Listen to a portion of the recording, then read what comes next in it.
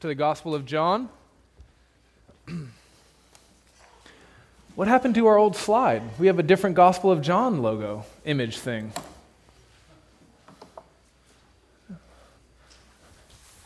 You don't have to tell me now. You can tell me later. All right.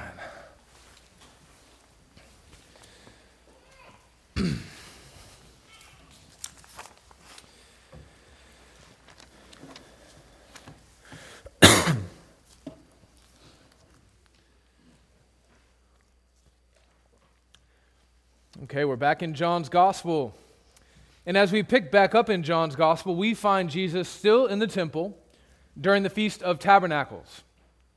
Now, tradition tells us that during this time it was the custom of the Jews to light 4 huge lamps in the temple court, and then they would throw a party under these huge lamps every night of the festival.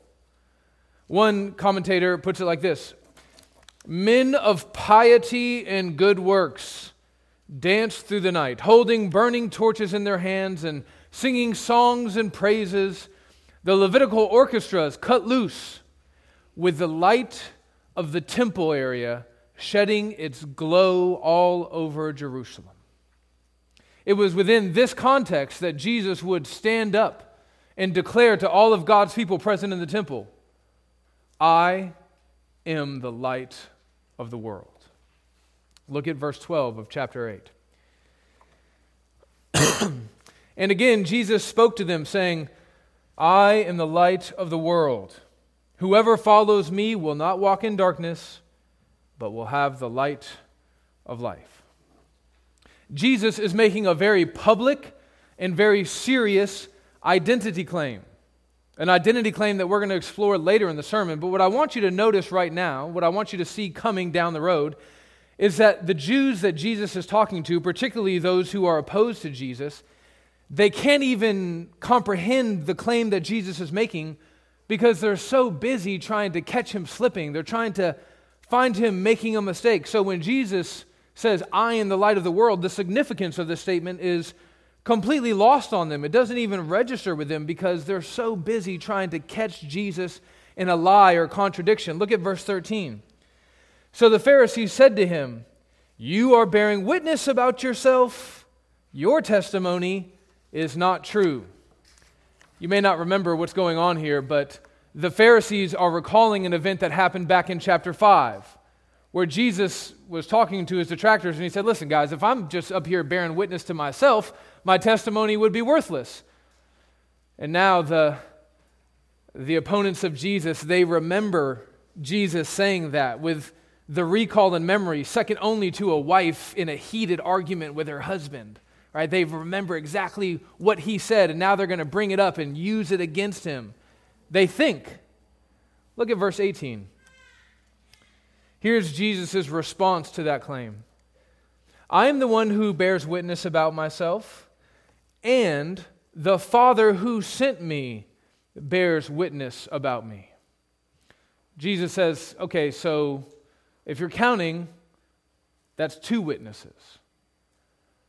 The Pharisees characteristically misunderstand what Jesus is saying here. They take him literally, right? They ask him, "Well, where is your Father then if your Father bears witness about you?" And well, if you remember how John's gospel goes, this is a pretty consistent theme. Jesus is speaking to people at a spiritual level, but his hearers only hear him at a carnal level. Remember, Jesus said, "I'll destroy the temple and rebuild it in 3 days." Or no, excuse me, "If you destroy this temple, it'll be rebuilt in 3 days." And well, they thought he was talking about the literal temple. Jesus said, "You must be born again." And everyone was like pulling out their biology textbooks and trying to figure out how you could be born again. Jesus says, "I have food to eat that you don't know about." And they're like, "Where is this food? We're really hungry."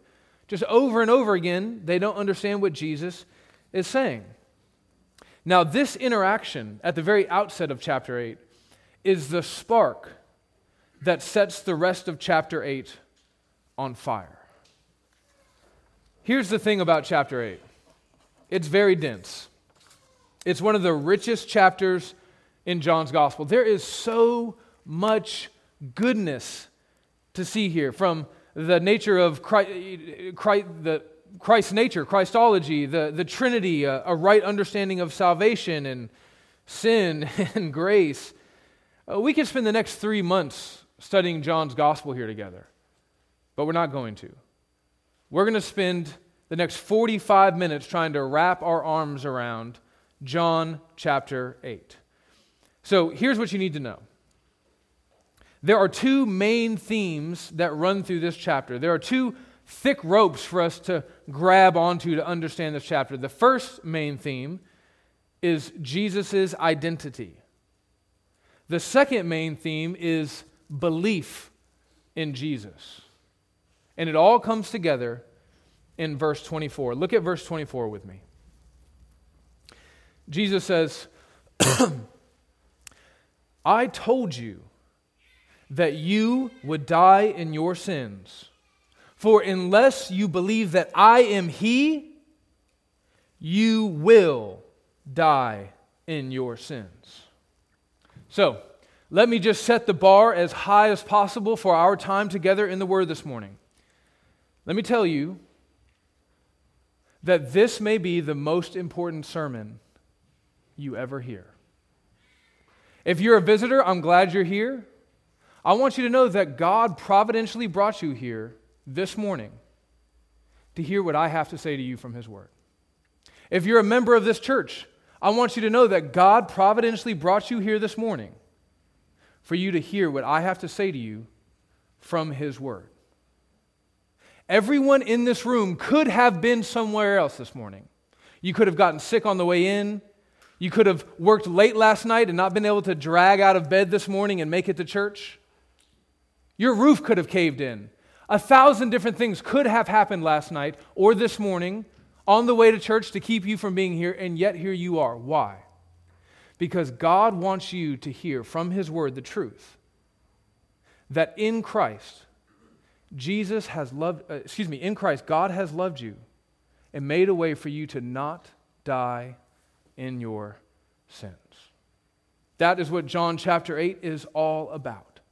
So let's dig in. Point number 1, the identity of Jesus. Jesus says in this text that the only way that we can avoid dying in our sins is if we believe in Him. That's what it says right there in verse 24. I told you that you would die in your sins unless you believe. Well, believe in Jesus, how? What does that mean? It feels like this kind of amorphous concept. But it's a pretty important concept because if you don't believe, you'll die in your sins. What does that even mean? I mean, the demons believe in Jesus, do they not? And will they not die in their sins? So what's going on here? Well, the wording is right there in verse 24. It says, unless you believe that I am He.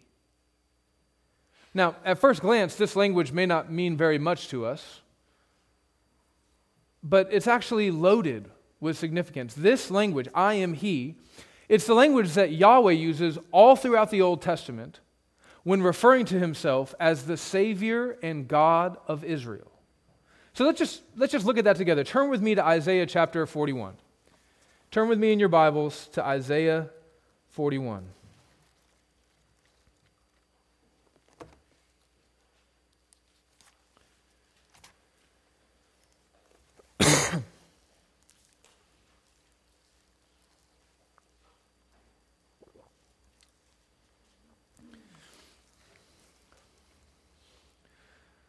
Isaiah 41, verse 4. Yahweh speaking, He says, who has performed and done this?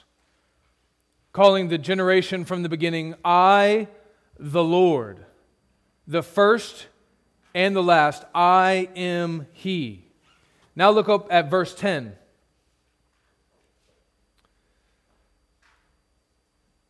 Verse 10 of chapter 43. 43, verse 10.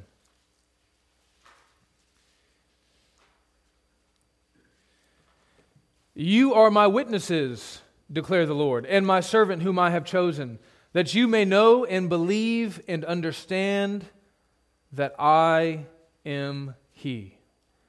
Before me no God was formed, nor shall there be any after me. I am the Lord, and besides me there is no Savior. Now flip on over to chapter 48.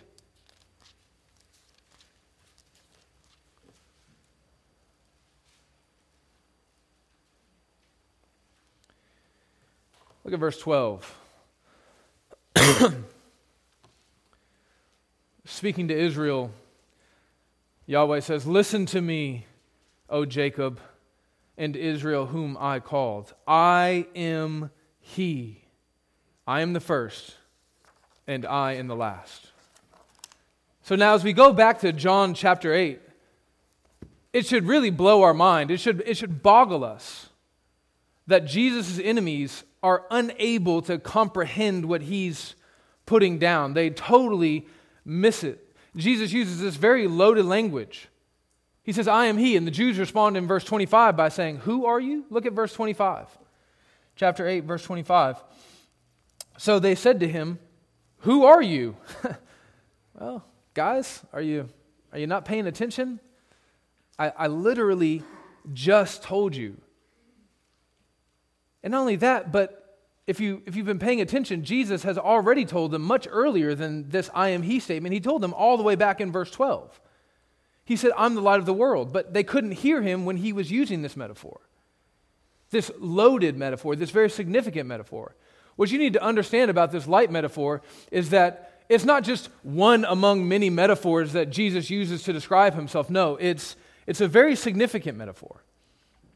In the Old Testament, whenever Yahweh is describing himself to his people as their God and as their Savior, one of his favorite metaphors to use is the metaphor of light. I'll just share some examples with you. We all know the story of Israel being led through the desert, right, by the pillar of cloud and fire. Well, what does that fire do? It emanates light in the darkness to lead God's people through the darkness. And God says, "I am in the pillar." Psalm chapter 8, 28. "For it is you, O Lord, who light my lamp. The Lord my God lightens my darkness." The psalmist says in Psalm 27, "The Lord is my light and my salvation." Light there is used synonymously with salvation. Psalm 44:3, "For by their own sword they did not possess the land, and their own arm did not save them." All right, well then, who did save them? "But your right hand and your arm and the light of your presence favored them." Psalm 119, 105, "Your word, which is God, in the beginning was the Word, and the Word was with God, and the Word was God. Your word is a lamp to my feet and a light to my path." Isaiah chapter 60, "The sun shall be no more, your light by day. Not for brightness shall the moon give you light, but the Lord your God will be your everlasting light. And your God will be your glory, and your sun shall no more go down, your moon will not withdraw itself." Why? "For the Lord will be your everlasting light." Are you guys seeing this? Are you getting it? If you're not, I don't know what else to do. I don't know what else to say. It's right there. Anyone who doesn't see it seems to have to be wanting to not see it, which is the point. All over the Old Testament, Yahweh tells his people, "I am the light." And then Jesus stands up in front of God's people in God's holy temple, and he says, "I am the light." And they go, "Now, what are you trying to tell us?" The authors of the New Testament understood exactly what Jesus was saying. 1 Peter 2:9, "But you are a chosen race." That's us, this church, right? "We are a royal priesthood, a holy nation, a people for God's own possession." Why? "So that you may proclaim the excellencies of him who called you out of darkness and into his marvelous light." 1 John 1:5, "This is the message that we have heard from him and proclaim to you, that God is light, and in him there is no darkness at all." Man, Sean, I really wish you had like a proof verse. What? When Jesus says, I am the light of the world, he's saying, I'm God. And his enemies, they just can't hear him. We'll talk about why they can't hear him in point number 2. Now, as Jesus argues with his detractors for what's essentially just the rest of the chapter, what he does is he reveals his divine identity over and over again. And he does this thing where first he says it this way, and then he says it that way, and then he says it another way. But it never registers. But let me just give you the highlights. If you want to kind of mark this in your Bible, we're not going to read them, but I'll just tell you. Chapter 8, verse 16, Jesus says that he and the Father are co-judges, which is, something that only God can do, right? In verse 18, Jesus and the Father are co-witnesses. In verse 19, Jesus says, to know me is to know the Father, right? He's saying that he and the Father are one and the same. In verse 28, Jesus says he only speaks the words of God, which is a claim to be God. In verse 29, Jesus and God are with each other in his ministry. Everything that he claims to do, he claims to be doing on behalf of God. In verse 29, Jesus says that he only and always does that which is pleasing to the Father. You know what you call someone who only and always does that which is exactly right and true? God. Verse 42, Jesus says explicitly, I come from God. Verse 54, the Father glorifies Jesus. That may not really register with you when Jesus says the Father glorifies me, but if you just read your Bibles, you'll know that the Lord God of Israel is a jealous God, and he shares his glory with no one, because no one else deserves it. The only person who deserves glory is God the Father. Is God. And God the Father glorifies God the Son, which is saying a whole lot, about who the Son is. So, Jesus over and over again is saying, I am God. He says, I'm one with God, I speak for God, I am God, but they don't get it. That is, until they do. Look at verses 56 through 59.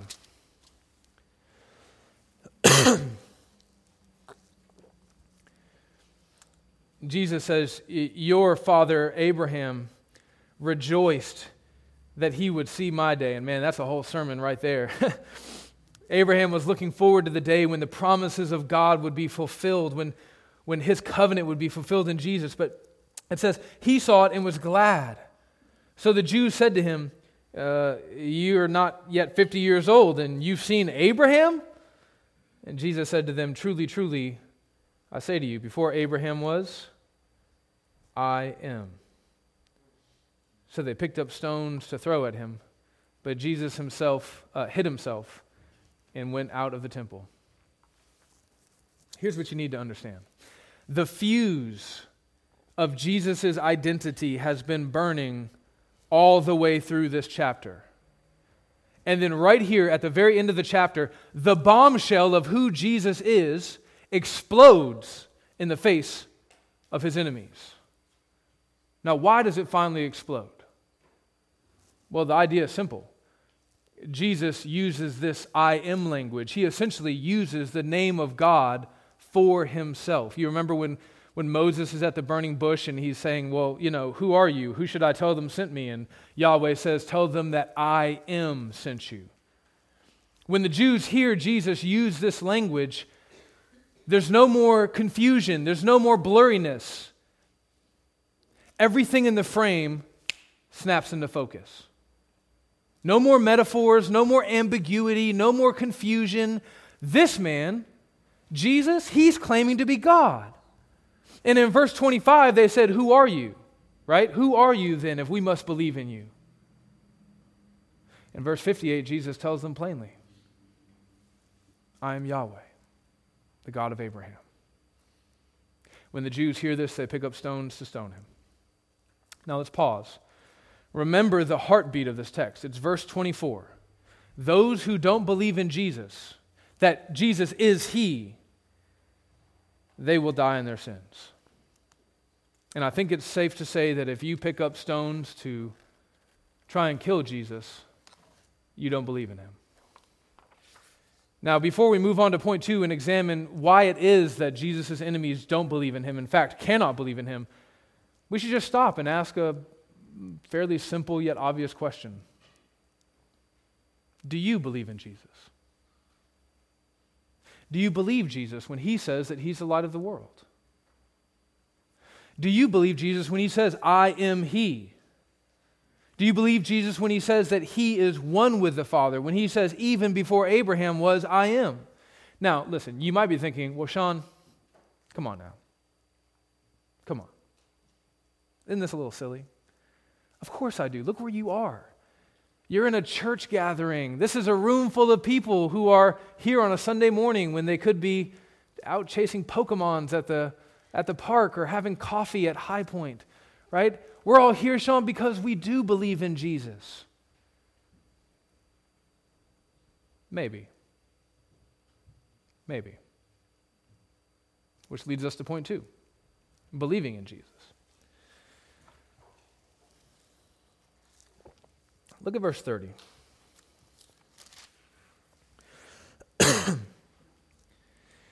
After Jesus kind of riffs on his identity for a little while, John, the author of this gospel, the narrator of the story, he tells us, as he was saying these things, many believed in him. You know, John chapter 8, it's pretty dark. And given the grim gray skies of John 8, this verse feels like a ray of sunshine breaking through the storm clouds. And yet, it's not. I know we spent a long time in Judges, and we may have forgotten kind of the warp and the woof of John's gospel, but the way that John's gospel works is that whenever crowds of people profess faith in Jesus, that faith is suspect. We've seen it 4 or 5 times already leading up to chapter 8. Whenever the masses profess faith in Jesus in John's gospel, it's always fickle. It's always more akin to emotional excitement or even intellectual assent than true, trusting, saving faith. And John 8 is no different. The professions of faith right here in verse 30, they're actually not genuine. And I can show you from the text if you're like, well, he says they believe, Sean. What do you mean they don't believe? It's not real. Well, I'll just show you from the text, okay? So let's start by looking at verse 31. Look at verse 31. So Jesus said to the Jews who had believed him. So what am I trying to show you here? In verse 31, I'm trying to show you that all the dialogue that comes after this, where Jesus scathingly rebukes people, he's talking to the Jews who professed to believe in him. Do you guys see that? Okay, just keep that in mind. He doesn't change who he's talking to as the text goes on. Now look at verse 37. I know that you are offspring of Abraham, yet you seek to kill me because my words find no place in you. Speaking to the people who professed faith in Jesus, he says, actually, you guys are trying to kill me. And the reason why you're trying to kill me is because my words, the truth of God that I speak to you, it doesn't register. It can't root itself down in your heart. The soil's not right. And this, of course, should draw your mind back to the parable of the sower, right? There are all these different kinds of soil representing the human heart. And the seed of God's word falls in all these different soils that are bad, and sometimes it appears to pop up and bear fruit, but it's actually not real. The profession of faith that we see with some of these soils is not genuine. And Jesus says the same thing in verse 40. He says, you're trying to kill me. Then in verse 44, Jesus says that these same people are of their father, the devil. Look there. You are of your father, the devil, and your will is to do your father's desires. He was a murderer from the beginning and does not stand in the truth because there is no truth in him. The point is that Jesus is saying, listen, you guys who want to kill me, you want to kill me because you're just imitating your dad, and he's a murderer, and he's been trying to kill me since the beginning. He hasn't been able to do that, so he's killed the next best thing, human beings who are created in my image and likeness. And then you see something pretty incredible in verses 45 through 47. Just go back and start in verse 45 again. But because I tell you the truth, you do not believe me. Which one of you convicts me of sin? If I tell the truth, why do you not believe me? Whoever is of God hears the words of God. The reason why you do not hear them is that you are not of God. Right? So now we think, right? We think it's the exact opposite, but Jesus says, no, actually the reason why you can't believe is because you don't belong to God. We think believing is what makes you belong to God. Jesus says, well, actually, it's the opposite. So throughout all of this, we've seen Jesus' detractors unable to hear him, and that doesn't mean that, like, their ears don't work. No, they hear him. They can't hear him. They can't believe in the words that he's saying.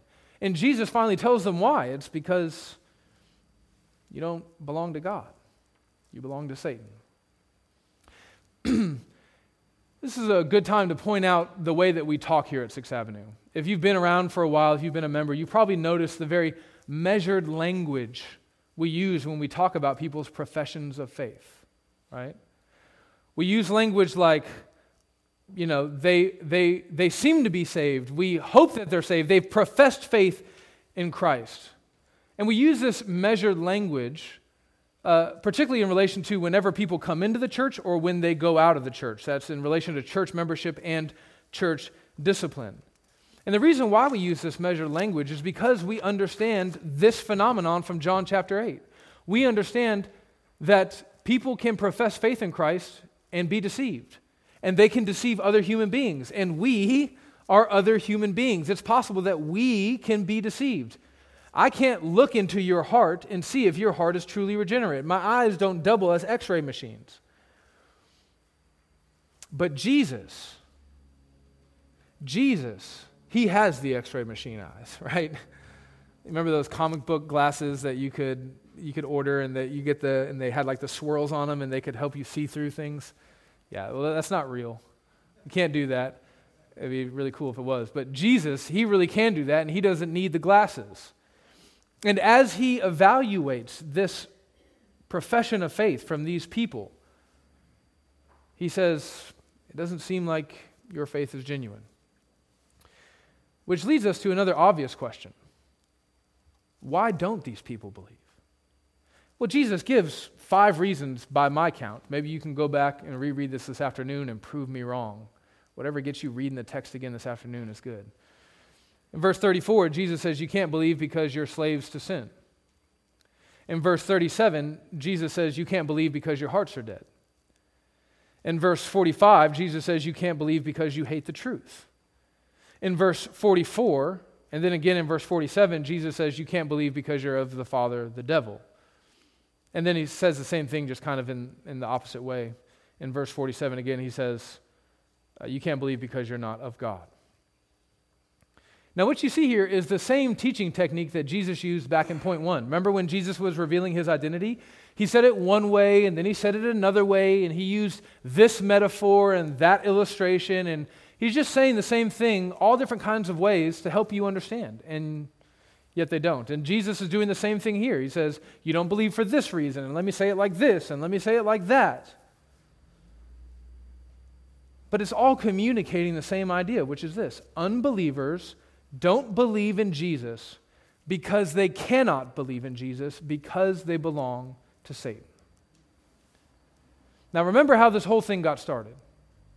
Jesus made an identity claim, right? Then the Jews attacked him for his identity claim, and then Jesus responded in verse 18 by saying, "The Father bears witness to me." Now what does that language mean? Bear witness.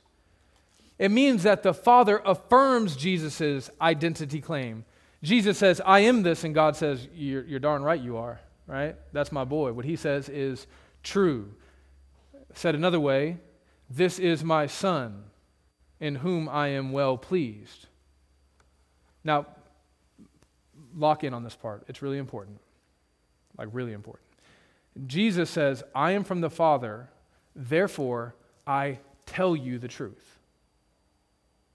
And then he tells his enemies, you are not from the Father, therefore you reject the truth. Right? You can see this encapsulated perfectly in verse 38. Look there. I speak of what I have seen with my Father, and you do what you have heard from your father. Jesus is employing a really simple metaphor, and it's this: children imitate their fathers. Sons imitate their dads, right? So Jesus is saying, I am from my Father, God, and I imitate him because God is a truth teller. So I'm here right now in front of you telling you the truth. And then he says something very offensive. He says, you are of your father, Satan. And because you're imitating your dad, you do what he does. And what he does is reject the truth. Satan is so bent on trying to reject the truth that he wants to kill the one from whom all truth flows, God himself. I'm going to do my best to imitate my Father this morning. And I'm going to tell you that if you're here and if you're not a believer, the truth of the matter is that you do not belong to God. You belong to Satan. And I know that that's very offensive. I cannot imagine anything more offensive that I could say to you this morning. If you're here and you're investigating the gospel, or you're kind of struggling and you're wrestling with the truth claims of this religion and that religion, and you came here this morning maybe to hear something about the Christian faith that would draw you in and lead you to God. And here I stand in this pulpit telling you that you are a child of Satan. I understand that that's probably not what you would expect.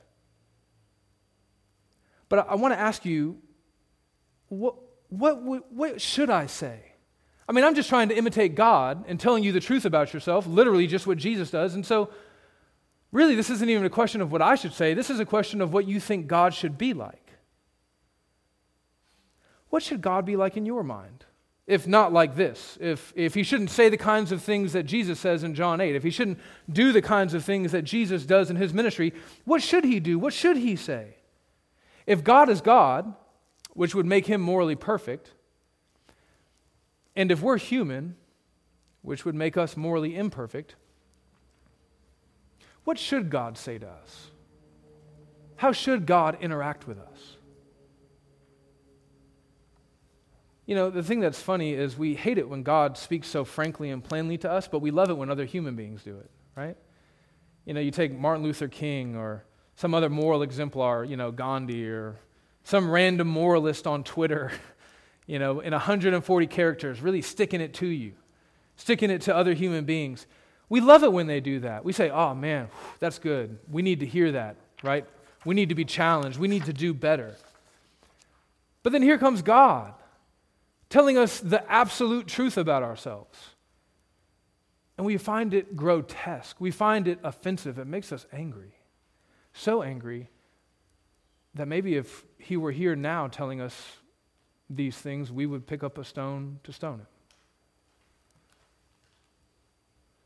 I don't know how you've come to think of Jesus if you're not a believer, but my guess is you probably haven't heard anybody tell you the story of Jesus when he tells all the people who claim to believe in him that, in fact, they're a bunch of devil worshipers. That's probably not one of the most commonly told stories in the Bible. And yet it is right here that we get to the heart of the matter. Jesus is who God's word says he is. Jesus is not who you would like him to be. Oh, I would prefer if my Jesus were less offensive. I'm sure you would. And yet he is who he is. When the gospel says that you must believe in Jesus in order to be saved, it's talking about this Jesus. Not just the Jesus who heals sick people. You got to love that Jesus, right? Not just the Jesus who confronts the religious hypocrites. Come on, that's our favorite Jesus, isn't it? Don't we hate religious hypocrites? And good thing we're not hypocritical. That would be bad. Not just the Jesus who cares for the poor, right? We like that Jesus because he's doing the stuff that we're not really doing like we should be doing. But if we believe in him, it makes us feel like we're doing it, right? Just like when you hit retweet, I couldn't say it, but man, you did. So it's just, if I retweet it, it's the same as if I'm saying it. When Jesus says that you must believe in him, he means that you must believe in all of him. Not just the lamb, but also the lion. Not just the gentle Jesus, but also the wrathful Jesus. Not just the accommodating Jesus, but also the in-your-face truth-teller Jesus. Not just the Savior of the world, but also the judge of the world. The judge of the world that makes salvation necessary in the first place. Friends, you have to know this. A God of your own understanding cannot save you. Because a God of your own understanding is just a reflection of you. If God reflects you, that's not God. Thank God that it's not God. A stripped down, gutted out Jesus just will not do. A choose your own adventure storybook Jesus cannot save anyone. A malleable Mr. Potato Head Jesus that you can sort of rearrange to make him look like you want him to look is not a Jesus who can save anyone from their sins. The God of the Bible, Jesus, is eternal, immovable, unchangeable. And He loves us so much that He has come to us. He hasn't just left us groping in the dark so that we can try to figure out what He's like. He's revealed Himself to us. God the Father has revealed Himself to us by the power of God the Spirit in the person and work of God the Son. And then He left us an account of that revelation. It's all right here. If you want to have any hope of not dying in your sins, you must believe in this Jesus. Not the socialist Jesus, not the Republican Jesus, not the hippie Jesus, certainly not the Mormon Jesus, the Jehovah's Witness Jesus, the prosperity gospel Jesus, the Roman Catholic Jesus, not your denomination's version of Jesus, this Jesus. This Jesus was fully God and fully man. It's right there at the front of your worship guide. I don't know how often you look at it, but we have a new catechism question every week in God's providence. Here it is. What sort of Redeemer is needed to bring us back to God? One who is truly human and truly God. This Jesus, He came to earth and lived the perfect life that you could never live in obedience to the Father. This Jesus took on sin and death on the cross so that you might live in Him.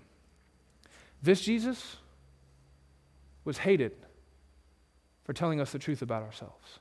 Hated so much that He was killed. He was buried. And wouldn't this be a sorry gospel if that's where it stopped? But this Jesus was also raised in 3 days, victorious over sin and hell and death. And He now sits at the right hand of the Father. And this Jesus will one day come back and render a judgment on the living and the dead. And He will tell us the truth about ourselves, the unvarnished truth. You may be sitting there uncomfortable right now saying, Sean, I wish you'd stop. But I'm trying to, in causing some discomfort to you right now, prevent you from experiencing some very, very, very significant discomfort on the last day.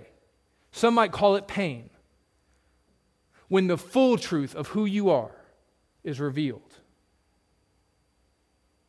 And God's grace has come to you this morning. He's brought you here in this room to tell you that if you believe in this Jesus, when you meet Him again on the last day, you will not be found dead in your sins. You will be made alive together with Him, and you will enjoy God forever.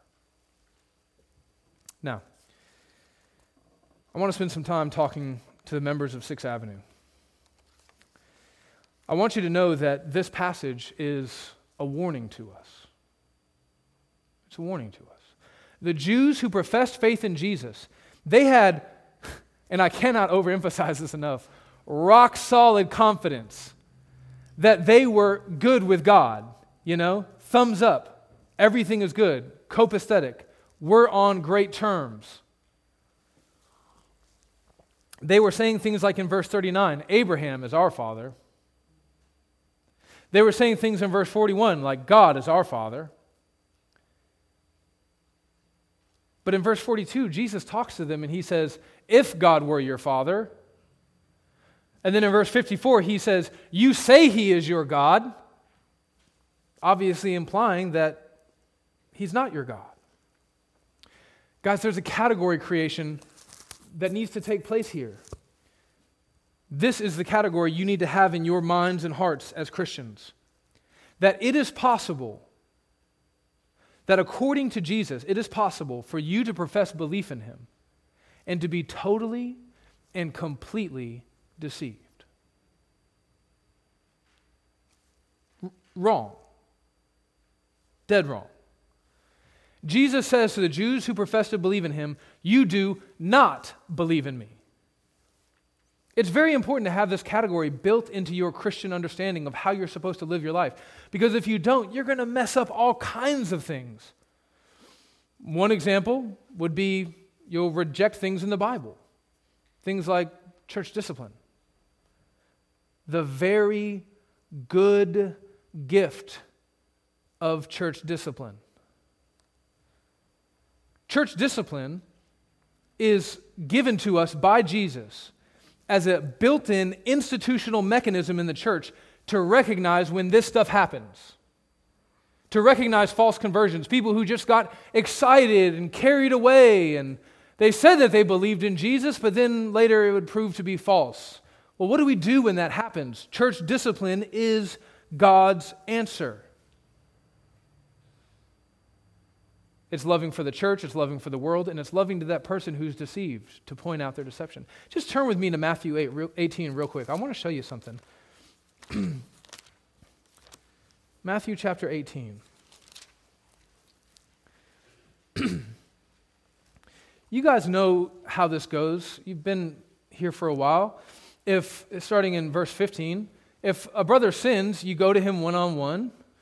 You confront him, you act as a witness against him, right? You point out his sin, and if he responds, fantastic, you've gained your brother.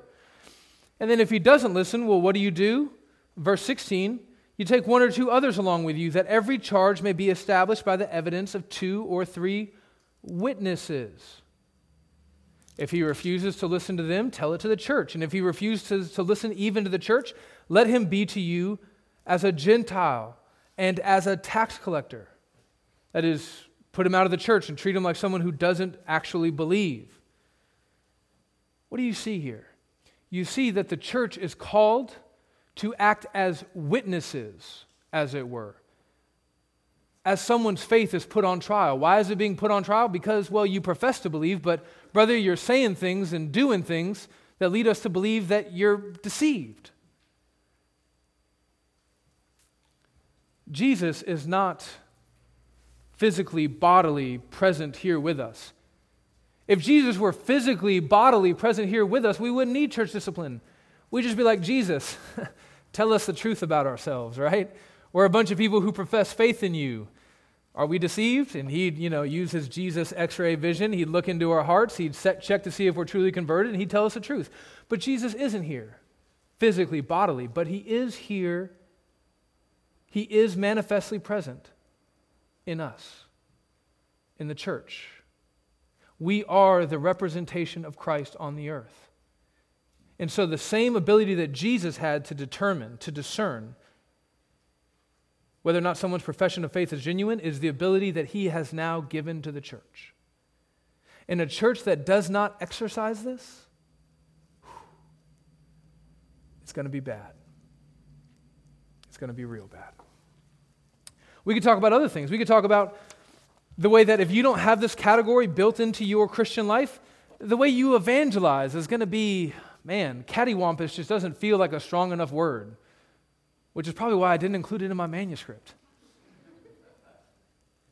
Your evangelism practices are going to be bad, right? An example of this is a church that practices altar calls. Well, hold up now, Sean. I got saved at an altar call. Well, praise God for that. God uses crooked sticks to draw straight lines all the time. That doesn't mean we should love crooked sticks. Altar call evangelism is not in the Bible. It was invented a few hundred years ago, and it is bad. It encourages easy believism. It encourages easy, light professions of faith. Are you emotionally stimulated by what I've said and the music that's been playing and the ambiance in this room? Not in this room, I know that. Not with this carpet. If so, please come on down and let me have you repeat after me. Well, if that is how you got saved, I praise God that you are saved. That does not mean that I celebrate the way that you were saved. And I want to point out something, and I'm not going to go off on a tangent here. Lord, help me. Y'all keep me, bear witness against me. Have you ever noticed that you never find a church that practices that kind of evangelism, altar calls? Those kinds of churches never do church discipline. Well, why is that? Because it's all about getting people in. It's opening the door as wide as possible. It's come on down. Yes, you're a Christian if you say you're a Christian. If that church practiced church discipline, they would have to excommunicate 50% of their membership on an annual basis. And when you treat church like a business, that is a bad business model. I could go on, but let me put a bow on this subject like this. It is a good and healthy thing for Christians to be regularly, consistently called to consider the authenticity of their professions of faith. Now, the most pressing question for you this morning is, how can I know that my profession of faith is real?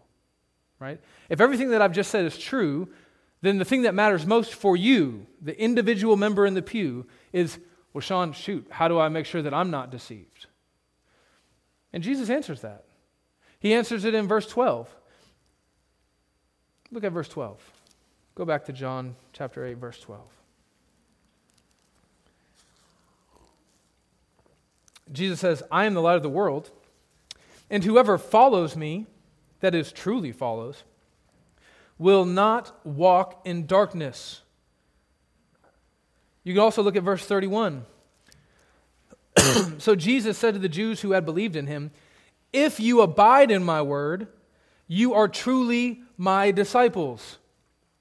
If you come up to me after the service and you say, Sean, praise God, man, when you said that thing in the sermon, right, everything clicked into place. I really think I understand the gospel now. I think I've been converted. I'm a Christian. I'm going to say, praise God. You are a Christian if you abide in his word. You see, it's not hard to say that you're a Christian. Anyone can do it. You can do it at the point of a sword. You can do it under sociological pressure. You can do it for financial incentives. You can do it because your wife goes to this church and, man, you're not really on board with all this Jesus stuff, but you really want to spend time with your wife and you don't really get to see her that much during the week and Sunday morning. You can profess to believe in Jesus for a bunch of reasons, and it's not hard at all. But abiding in your profession, walking in the light, you can't fake that. And so Jesus says, how can you know? Well, just ask yourself, are you in the light? Jesus is saying the same thing in verse 12 and verse 31. This walking language and abiding language, it's just the language of living. The point is simple. If you say that you love Jesus, you should live like it. I'm not saying you should be perfect. There has only been one perfect person. That was Jesus. But you should basically look like you belong to Jesus. You should look like you're walking around trying to imitate your Father. And here's the thing. Everyone always imitates their Father, whether they want to or not, whether they realize it or not. You will imitate your Father. And if your father is Satan, that will be proven. If your father is Jesus, that will be proven. So what does it look like to walk in the darkness? Well, Paul addresses this in Romans chapter 13. He says this, let us cast off the works of darkness and put on the armor of light. Right? So you're a warrior walking down the road to battle. What does it look like to walk in this road with light on it? He says, we walk properly as in the daytime, not in orgies and drunkenness, not in sexual morality and sensuality, not in quarreling and jealousy, but rather we put on the Lord Jesus Christ and make no provision for the flesh to gratify its desires.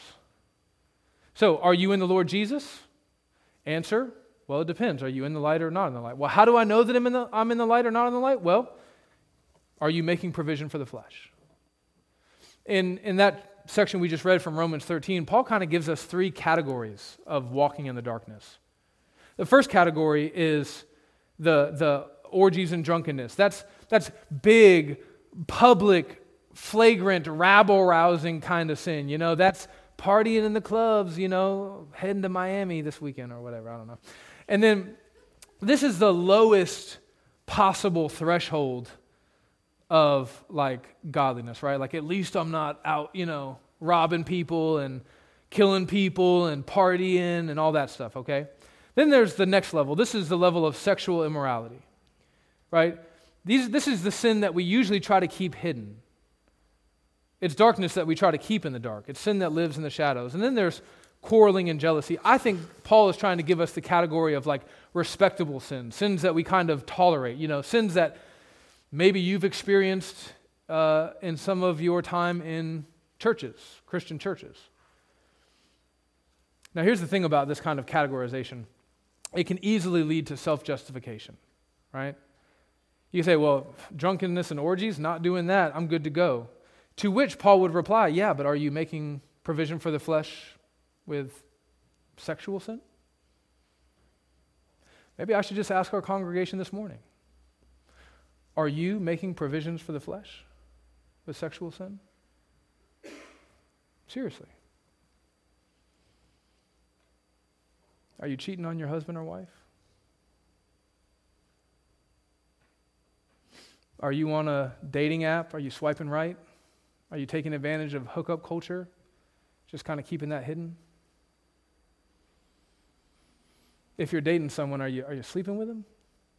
And you just haven't told anybody? You've tried to keep that part of your life secret? If so, you're walking in the darkness.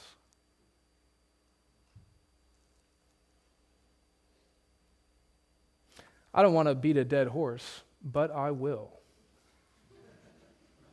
So here goes. If you really and truly want to make sure that you are walking in the light, you need the local church. You just do. The local church is the manifestation of the light of Christ on earth. The world that we live in is shrouded in darkness, and every local church is like a lamppost, shining the light of God down into the midst of darkness. All the things that keep us in the light, that help us to abide in the light, are things that most naturally and consistently happen in the local church. Regularly confessing sin most regularly and naturally happens in the local church. Building relationships with people who are personally invested in your holiness. That's the church. Regularly sitting under the all-revealing light of God's Word. That's what happens in the church. Being involved in meaningful discipleship relationships where you actually open yourself up to people, where you're not just you're a member of the church, but you never talk to anyone, never spend time with anyone, never confess to anyone, never help anyone. I'm talking about meaningful discipleship relationships where people can get close enough to you that they can see into the shadows of your life. That most naturally and consistently happens in the church. I understand that these things can happen outside of the church. They can happen in various Christian ministries. You can feel like you're having the sitting under the preaching of the word happen by watching people online. My argument is that these things all coalesce. They all come together. All of the atoms of these things come together to form molecules most regularly and naturally in the local church. Think about how important that is. Think about what happens if you're doing all these things that I've just said, confessing sin, meaningful discipleship, sitting under the word. Think about if you're doing all these things, how hard it is to live in the darkness. I mean, you're going to have to really, really, really want to be living in the darkness. Conversely, think about if you're not regularly doing all these things, how easy it will be to just make your home in the shadows. Now, you might be saying, well, Sean, I'm not a member of a church, and I think I'm in pretty good shape as I evaluate my life. To which I would reply, you're a terrible judge of your own life, right? You think you're your best accountability partner? You, yourself? You're the one who's going to give you a pass on sin. You're the one who's going to tell yourself, shoot, it's actually not that bad here in the darkness. I kind of get used to this. It's possible that you've gotten comfortable in the darkness. That's possible, right? We're highly adaptable creatures.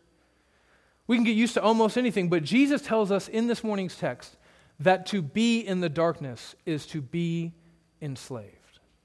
Look at verse 34. Jesus answered them, "Truly, truly, I say to you, everyone who practices sin," that's the same language, anyone who abides in the darkness, anyone who walks in the darkness, anyone who practices sin is a slave to sin. Jesus says that we all need to be set free. He says that sin is a slave master. And just because you've grown accustomed to your chains does not mean that you are free. And the good news of the gospel that Jesus is broadcasting to the nations, even to this room, this very morning, is that you can be free. You can be truly free. And I want you to understand my emphasis on that word, truly. You can have true freedom. Why do I emphasize that word, true? I'm emphasizing that word because we are so used to being slaves that we actually don't know what true freedom is. Modern man has such a dim view of freedom that we think hookup culture is freedom, right? The ability for me to have sex with anyone I want to, whenever I want to, however I want to, we call that freedom. As if living in constant fear of STDs and unwanted pregnancies is freedom. As if having to live with the shame of abortion is freedom. We live in a culture where we tell 3-year-old children that they're free to choose their own gender, as if telling a 3-year-old that they have the responsibility to shape their own identity is freedom. It's not. It's the worst, most terrible bondage you could ever put on a child to say, I'm not going to form you, you're going to form yourself.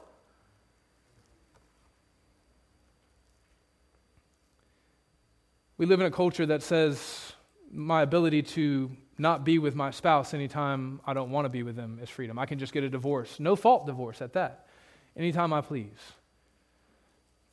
Ask the 55-something-year-old man who has lost everything if he feels free.